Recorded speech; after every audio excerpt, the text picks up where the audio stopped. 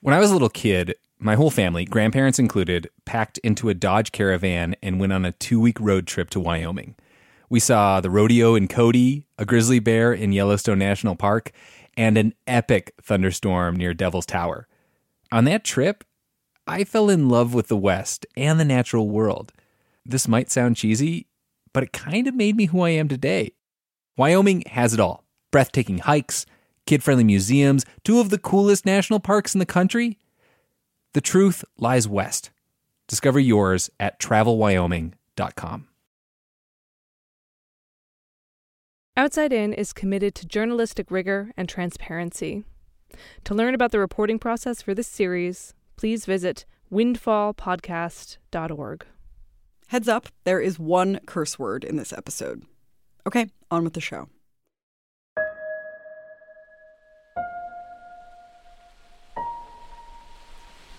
So, could you just speak into that microphone for a second? Let me just hear how it sounds. Here I go, here I go, here I go again, girls, what's my weakness, man? Okay, then chillin', minding my business. So I looked around and I couldn't believe this, I swear, I stared. That was funny. What is that? Shoop! Salt and pepper! This person with the absolutely fearless mic check is Zivin Drake. My name is Zivin Drake. I am a member of Local Union 56, Pile Drivers and Commercial Divers of Boston. We talked last fall, just before the beginning of the holiday COVID spike. We met up in a state park, but it was pouring rain, so we hid under a pavilion. Zivin and around 36 other pile drivers were the very first American workers to be trained and certified to work on offshore wind projects. The union put the training together with the Massachusetts Maritime Academy and the wind industry to get ready for what's coming. They put us in survival suits and put us out in Buzzards Bay. It was like 20 degrees, wind was whipping, beautiful sunny day, but man, it was cold.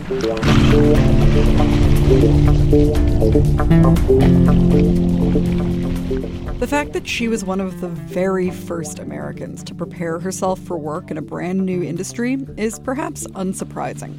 I was always the only girl in a room full of boys. I was always the only female that played sports with all the guys.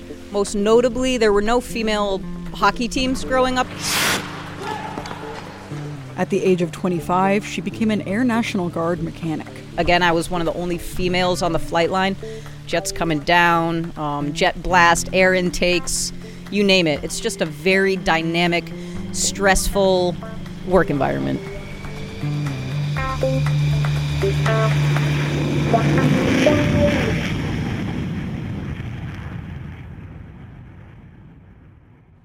After that job wrapped up, she was kind of bored again, looking around. So, long story short, I was looking into the trades, and I found commercial diving. She trained to become a union diver, an underwater construction worker. They work on docks and bridge pilings, diving with radiation protection in the spent fuel tanks of nuclear reactors. It seems pretty much perfectly suited to Zivin's personality. Getting in and out of the water, I'm 110 pounds with a 30-pound helmet, probably, depending on the task, wearing 30 pounds of weight, plus wetsuit, all the other hoses, attachment, tools, all of it. So it's definitely not for the faint of heart. And people took one look at me and they were like, "What are you doing here?" "I'll show you what I'm here to do." Kick ass. The work isn't always glamorous. For instance, she once had to do a dive to repair a wastewater treatment plant, diving into sewage. It's exactly what you're picturing, just tampon applicators and turds everywhere. Used condoms. But you get a paycheck. You do get a paycheck, and a healthy paycheck at that. Back to why did I look into the trades to begin with? I make more money here doing now what I do than I ever did with my degree.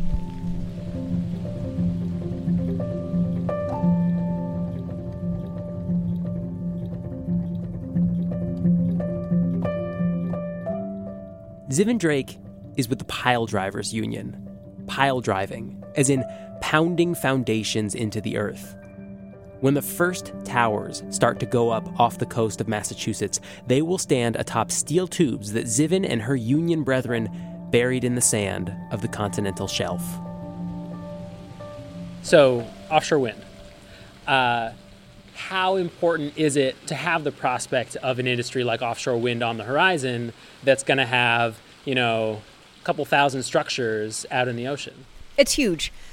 It's an opportunity. It's not just the installation of these turbines either. It's the maintenance of them for the life of the turbine. So offshore wind provides another avenue by which myself and my members can continue to put food on the table for the duration of our 30 plus years.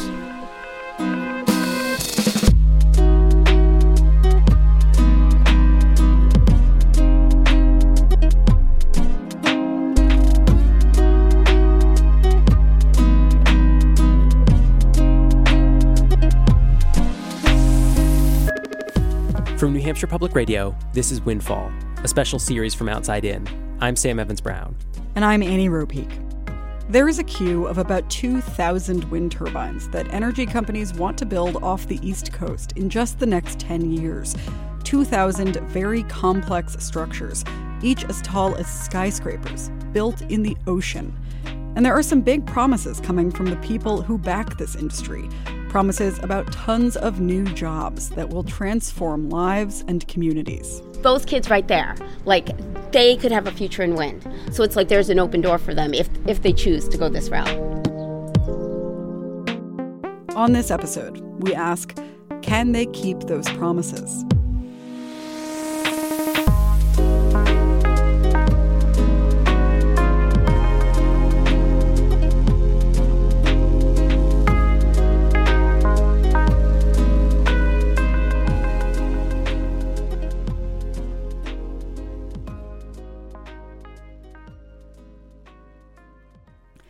Ever since Joe Biden launched his bid for the White House, he's been hitting a message that Democrats have been trying to sell to the public for years.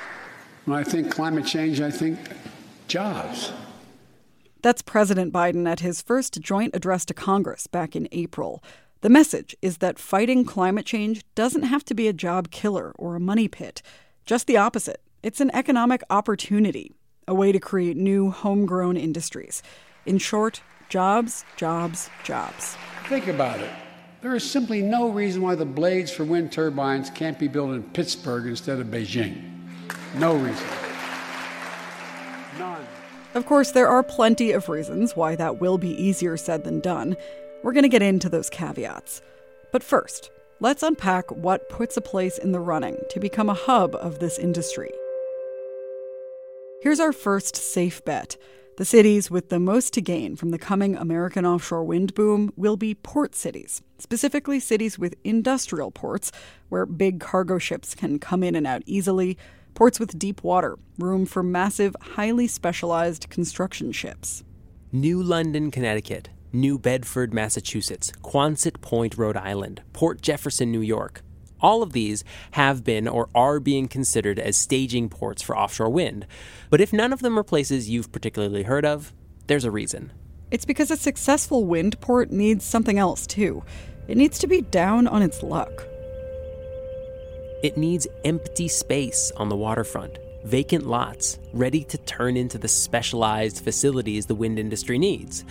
So you can imagine, it's an opportunity, a bit like when sports teams offer to come to a new city for the right price. Cities fall over themselves to sweeten the pot.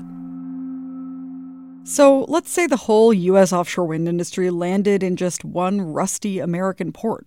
What would that look like? We really had idle areas in the port. People were kind of out of job. We had a rough period of 10 years, I would say. This is Jesper Bank. He's the commercial manager for the port of Esbjerg in Denmark on the North Sea. And if there is an offshore wind capital of Europe, it's his port. Over the past 20 years, there were about 5,500 offshore wind turbines connected to the European grid. About 3/4 of those turbines came through Esbjerg in some form or another. So we have been in the game from the beginning, and that's only 25 years ago, right? Prior to all that, Esbjerg had been through a boom and bust cycle. Fishing was huge, then collapsed. Oil and gas came in, but didn't exactly replace all the fishing jobs that were lost. It's a familiar story for ports up and down the east coast of the U.S. Prolonged deindustrialization, then job losses. Infrastructure sitting idle, rusting. Esbjerg had empty space on its waterfront, empty piers, empty buildings, and it was close to some very windy parts of the ocean. Long story short, 20 years ago, no wind jobs in Esbjerg. Today, there are more than 4,000. Big growth, real fast. I've been following the U.S. Market obviously for some time, and I think you go through the same development as we have done in around the North Sea. But what we have done in 20 years, you'll do in 8.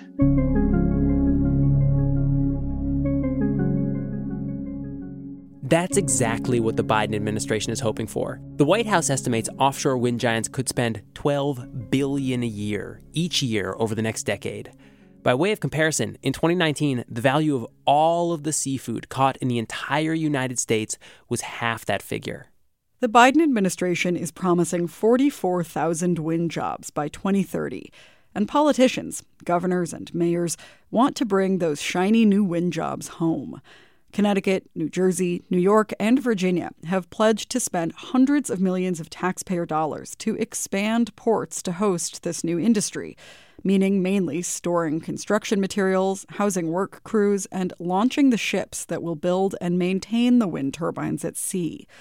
For now, this is all very speculative because most of the wind farms in the pipeline haven't been given a construction permit yet. But we can take a closer look at the only offshore wind project the Biden administration has approved, Vineyard Wind. We interviewed Vineyard Wind CEO Lars Pedersen 3 times for this series. The last time, senior producer Jack Rodolico and I met at his office in Boston. So Lars, if you wouldn't mind sitting over there. Yep. On the table between us was a tiny replica of the 62 massive GE turbines they're installing out on the continental shelf. The little rotor even spun and everything. It was a useful little prop because we wanted him to walk us through this question. How do you build one of these things, and who will do that work? So right now we're just clearing trees on the edge of a parking lot. So it's not the glorious start of U.S. offshore wind that you might have hoped for. It'll take Lars's company 3 summers to build the wind farm. Year 1 has already started, clearing trees, building substations, all on land. Year 2, summer 2022. Just one thing will happen then. They'll lay the cable, connecting the power grid onshore to the place where the wind farm will be built at sea. It'll take 4 months just to do that. Picture a huge ship with the biggest spool of cable you've ever seen. 4 months to lay a cable, that's how long? It's 35 miles. A 35-mile-long cable, buried under the sand and covered with rubble to protect it. Year 3, summer 2023. That's when the actual wind farm in the ocean happens. It'll be really busy out there. At one point in time in 23, you will have foundations being installed, cables being laid, turbines being installed, being commissioned, and then we work through the 62 turbines in a pretty quick sequence, hopefully. This 3rd year is also when things will be very busy back at the port city that hosts the project. The turbine components will be laid out in what looks like a massive empty lot, but is actually a highly engineered massive empty lot, reinforced to handle heavy weights and big cranes. So it all seems like a lot of work for Americans, but here come the caveats. Lars says some of the most stable employment in the wind industry is manufacturing, building the turbine components. So actually the most jobs are created in the blade manufacturing. That's the most labor intensive. It's a manual process. Laying the fibers is almost like an art form. Vineyard Wind will install the world's most powerful turbines, which are made in France. So it looks like American workers won't do any of the primary manufacturing for America's first offshore wind farm. That's a big caveat. And here's another one. Look at the construction. Americans know how to do the work on land, but the work at sea, that's where our labor force falls short for now. In the U.S., we've installed a grand total of 7 offshore wind turbines. Americans have very little experience with those jobs on the water, so they won't be in charge there. Not yet.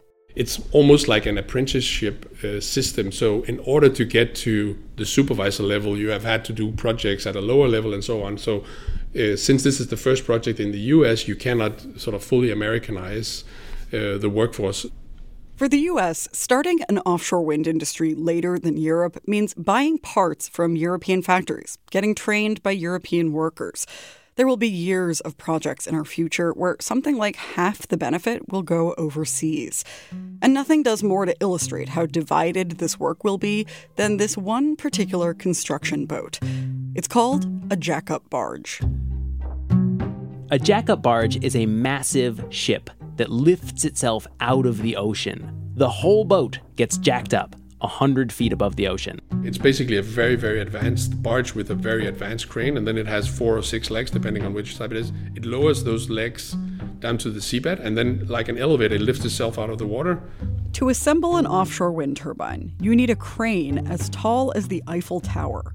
The crane sits on a barge out at sea and delicately lifts huge components, blades longer than 747s, and precisely puts them in place. That's not easy because the ocean is moving under the barge. So the barge has to be still. It has to come out of the water. A jack-up barge does this with huge towers, legs, around its sides. Those towers are up in the air while the boat moves to the ocean construction site. Once there, it sinks those legs into the water, plants its feet on the stable sea floor, lifting the barge platform up. This gives the crane on the barge a steady surface from which to do its work. If you're having trouble picturing this, Google it. You will not be sorry.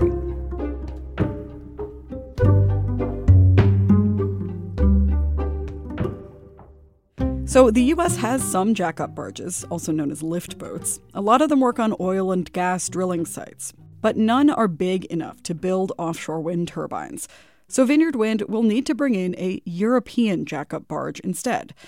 And this is a problem because of a World War I-era law called the Jones Act. It basically means boats that carry goods between American ports have to be American-owned, flagged, and crewed. So the European jack-up vessel will be allowed to lift the turbine components and install them. It would normally carry those parts too, but not in the States. Here, an American vessel will have to carry the parts out to the European lift boat instead. So for Vineyard Wind, 2 extremely expensive boats will have to do the job of just one. It's like a bucket brigade. A very expensive bucket brigade. You would actually not put them on the boat. You can't do that. So you can use the crane of the big boat to put the pieces together. What are you? I did not fully appreciate the Where's that boat while the first boat's leaving the dock? It's just sitting out there waiting? It's just sitting out there waiting, and that's why that's not how you do it normally. They are quite expensive boats to have sit waiting, so normally you don't do that. They carry their own goods. Normally, when you're not in America. When you mean normal? Not in America, yes.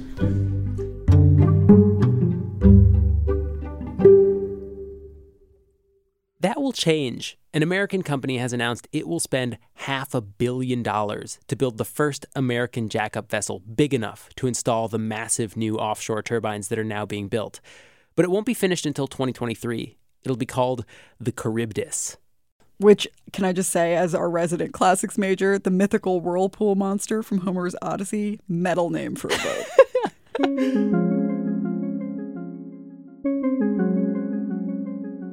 So that's Vineyard Wind. It'll create about 400 local jobs during construction. After that, to maintain the wind farm, run the power plant, as it were, far fewer jobs for the 30-year lifespan of this one project. And so the community's hoping to benefit from all this construction and long-term maintenance. They need a pipeline of projects, a daisy chain keeping their wharfs busy in order for the boom to really boom. This is a tough industry. This is not a golden industry. There again is Jesper Bank, the manager of the port of Esbjerg, the offshore wind capital of Europe. It's a city that's kind of the best-case scenario. It was the first port to build an offshore wind farm in Europe, and then it became a funnel for most of the offshore wind farms after that. And even still, it's not so much boom and bust as boom and lull. This is still a project industry. You'll be very busy for 18 months. And then there'll be a period of 2 years where you have nothing. And then there'll come a new project. Until all the projects in the U.S. pipeline are approved, if they're all approved, we won't know which American ports might wind up looking like Esbjerg or mini Esbjergs. One thing we can say for certain is that the first project in line, Vineyard Wind, has picked its home base. After the break, that's where we'll take you.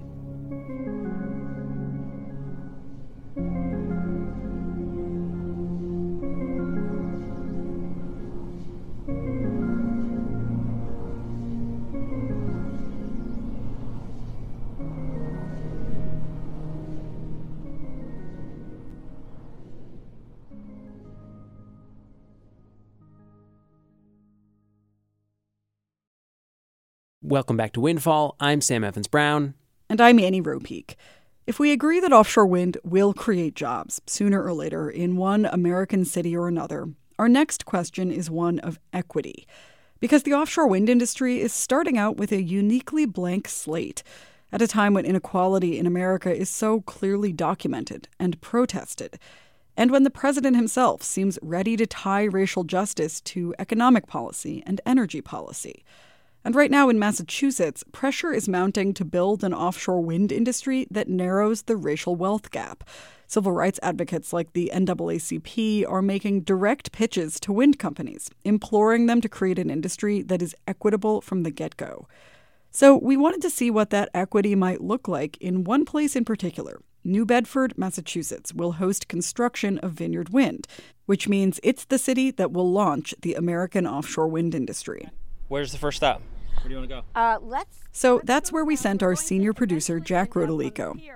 He takes it from here. Silva stepped off when she came to New Bedford from Cape Verde, but along the way we're just going to take a route. New Bedford is in southern Massachusetts, between Rhode Island and Cape Cod.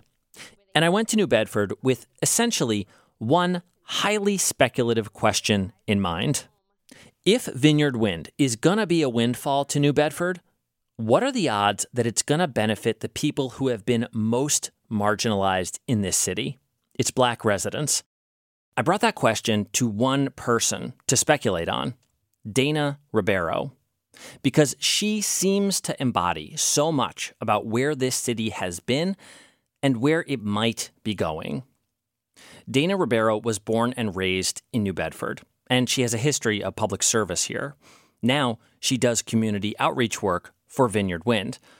Also, she's a great tour guide. Oh, so this is Rose Alley. So the whales would be killed and then they drag them up. So this alley smelled like blood a lot, dried blood. So there used to be houses on both sides, and women planted roses to cover the smell. Really? So it's still called Rose Alley. No kidding. Yeah. It's a lot prettier than Dead Whale Alley. Exactly. So Rose Alley. We're going to go down this way. On just about every other block, Dana says hi to someone. Cops standing at a construction site. Hey, guys. A guy in a corner downtown. Hey, you. How are you? She pops into a restaurant. Hey, how are you? She hustles everywhere. People notice her. She's wearing this bright orange dress, and her heels click on the cement and cobblestones. 2 large cachupas to go, so you can have it to take home, and some gufang. There's history everywhere. In the colonial days, New Bedford was the capital of American whaling. Moby Dick starts here. You're to look for the white whale. But it's not just whales. The city was founded by Quakers and became a hub for abolitionists. Go back to the Civil War, New Bedford is where one of the first all-black regiments enlisted. That's where they signed up to fight the Civil War, and Frederick Douglass' son was one of the people that signed up. And Frederick Douglass, New Bedford was the first place he lived after escaping enslavement in Maryland. He launched his abolitionist career from here. Now, there's something unique about New Bedford's black population today. Overwhelmingly, black residents here are immigrants and the descendants of immigrants from a single country, Cape Verde.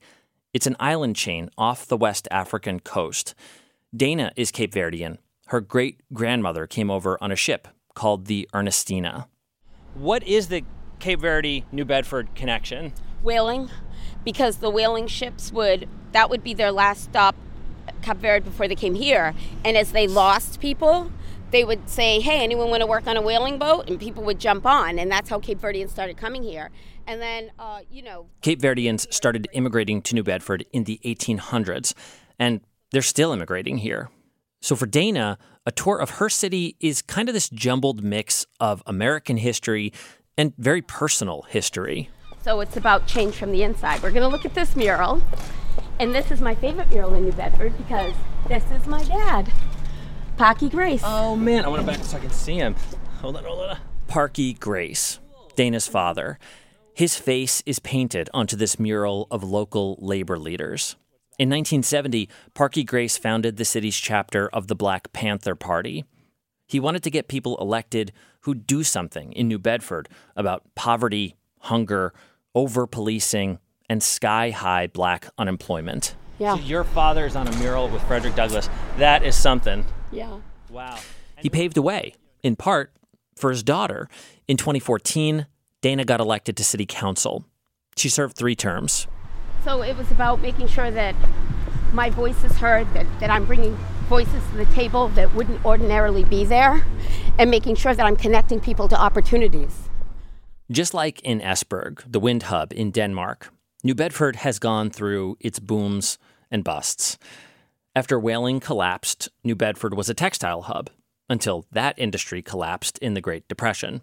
Commercial fishing remains a big deal here. For 20 years running, New Bedford has been America's highest-grossing fishing port. But at the same time, commercial fishing has consolidated here. They catch more fish with fewer boats and smaller crews. Cape Verdeans and the city's other black residents, they've been here all the while. And no other community here has benefited less during the boom times or been hit harder during the busts. Dana brings us into Bay Village, a public housing block. It's a neighborhood where her grandparents lived. And this was you walk up and down, you smell Manchoop, you smell Gufong, you smell Galingazad. It was just, and everybody knew everyone. And it's the culture where, any adult can reprimand you. Worst thing is, by the time you get back to grandma, somehow the word spread. The word got there before you. Yeah. Oh my God, you couldn't even, you couldn't even make it in your head. In a park, we settle into a picnic table. And I ask Dana what she sees as the promise of offshore wind to a place like New Bedford. She starts to answer, but then this gaggle of preschoolers march down the sidewalk. They're just staring at us. Pretty adorable. I know. Hey, guys. What's up, kids? Hi, Leah. Those kids right there, they could have a future in wind. So it's what are your interests? Because you don't just have to be a scientist. I have 0 science background. So it's about making sure these kids know, that there's an open door for them if they choose to go this route. So, what kind of opportunities might be on the other side of that door?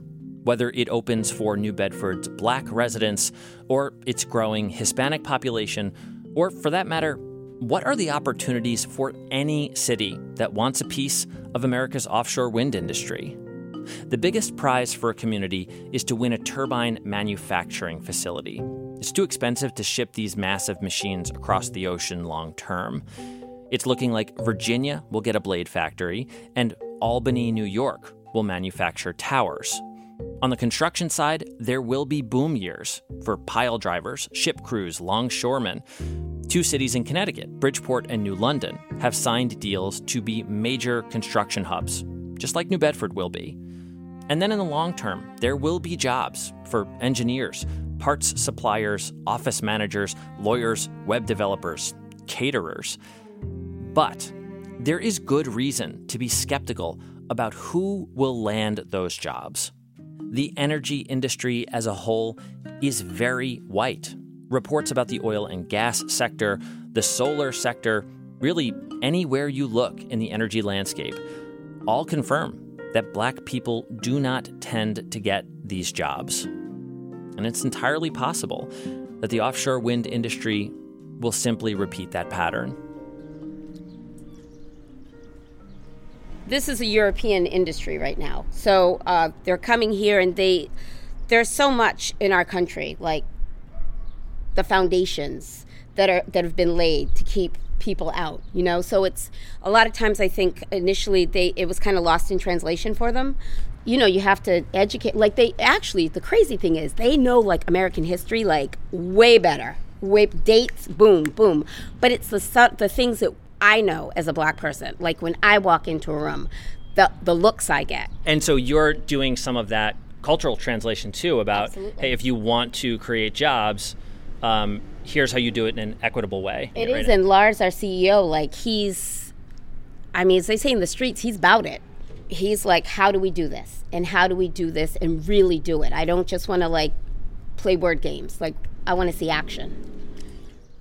Massachusetts is now requiring offshore wind companies to submit plans detailing how they'll ensure diverse hiring and channel economic benefits to underserved communities. But it's worth noting the state made these rules after Vineyard Wind won its contract. A Vineyard Wind spokesperson mentioned to us a few voluntary steps the company is taking to ensure equity, but we asked for details and confirmation repeatedly, and they never sent them to us. I hadn't thought about this previously, but the way I'm curious now, is it easier in some ways to have these conversations about substantive racial equity with a company run by Europeans than it might be if it was a company run by Americans? Yes, absolutely. My impression, I don't know, I'm not a white American, but I think people get very defensive because when you bring up certain conversations, they feel like you're calling them a certain thing and they don't want to have that. But I think it is easier.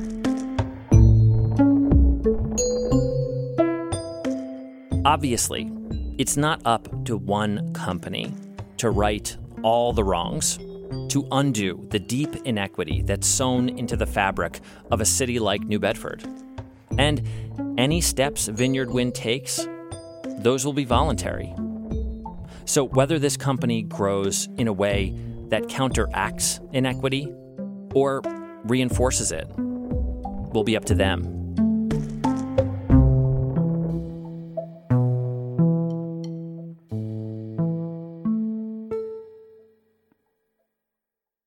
New Bedford has so far landed 2 big fish. Vineyard Wind has agreed to stage there, and another similarly sized project, the yet-to-be-approved Mayflower Wind, is set to come after. But long-term, if wind is going to be New Bedford's mainstay, the port will need a steady stream of projects, and they'll have competition. Cities up and down the East Coast will compete with New Bedford to win those jobs. And each of those ports has reasons a company might want to go there instead of somewhere else. Little details like the layout of seawalls, the height of bridges, and the depth of the harbor. Suffice to say, this industry is no sure meal ticket for any one place yet. It's a funny thing, quantifying the birth of an industry. The Biden administration estimates there will be 44,000 workers directly employed in offshore wind by 2030. That's nothing to sniff at, but it's not jaw-droppingly huge. More than 3 times that many people still work mining and burning coal, and 8 times as many work in solar energy. Spread those 44,000 jobs too thin, and will they transform any one city or union or type of worker? That's the question. We'll get some steel in the water, we'll see how it goes, and then just one at a time. I can't think about the whole swath of water down the East Coast. We've been working on this one for 15, 20 years. Let's make it happen, and then we'll address the rest. There's Zivin Drake again, she of the fearless mic check. I want to go back to her for one more point about the big picture of spending on climate change beyond just offshore wind. She pointed out that climate change itself is going to be a growing source of jobs, whether it's jobs working to stop climate change or jobs helping us adapt to it. You mentioned that for your future, you were thinking about sea level rise in Boston as being a source of work. It's already happening. Absolutely. It's not a debate about whether or not we have water here. When there's a dumpster floating down Congress Street because the seaport is flooded, guess what? The seaport is flooded. And right, wrong, or indifferent, that's all pile driver work. I'm a hippie from Vermont. I'm a big believer in climate change and what's going on. It's devastating, but on the up hand, it's money in my pocket and job security for myself and my people forever.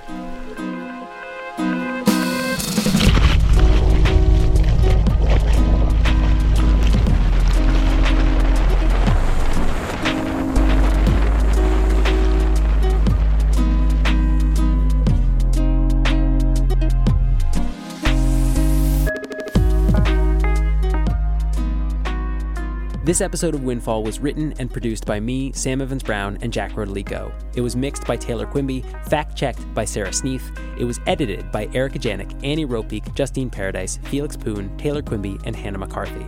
Graphics for Windfall were created by Sarah Plord. Erica Janik is our executive producer. Special thanks to Megan Amsler, Jennifer Menard, Captain Michael Burns, and Joe Welch. Music in this episode was by Blue Dot Sessions, Ben Cosgrove, and Breakmaster Cylinder. Windfall and Outside In are productions of New Hampshire Public Radio, which is supported by you, our listeners. If you like what you're hearing, make a donation to support us. There's a link in the show notes or at our website, windfallpodcast.org.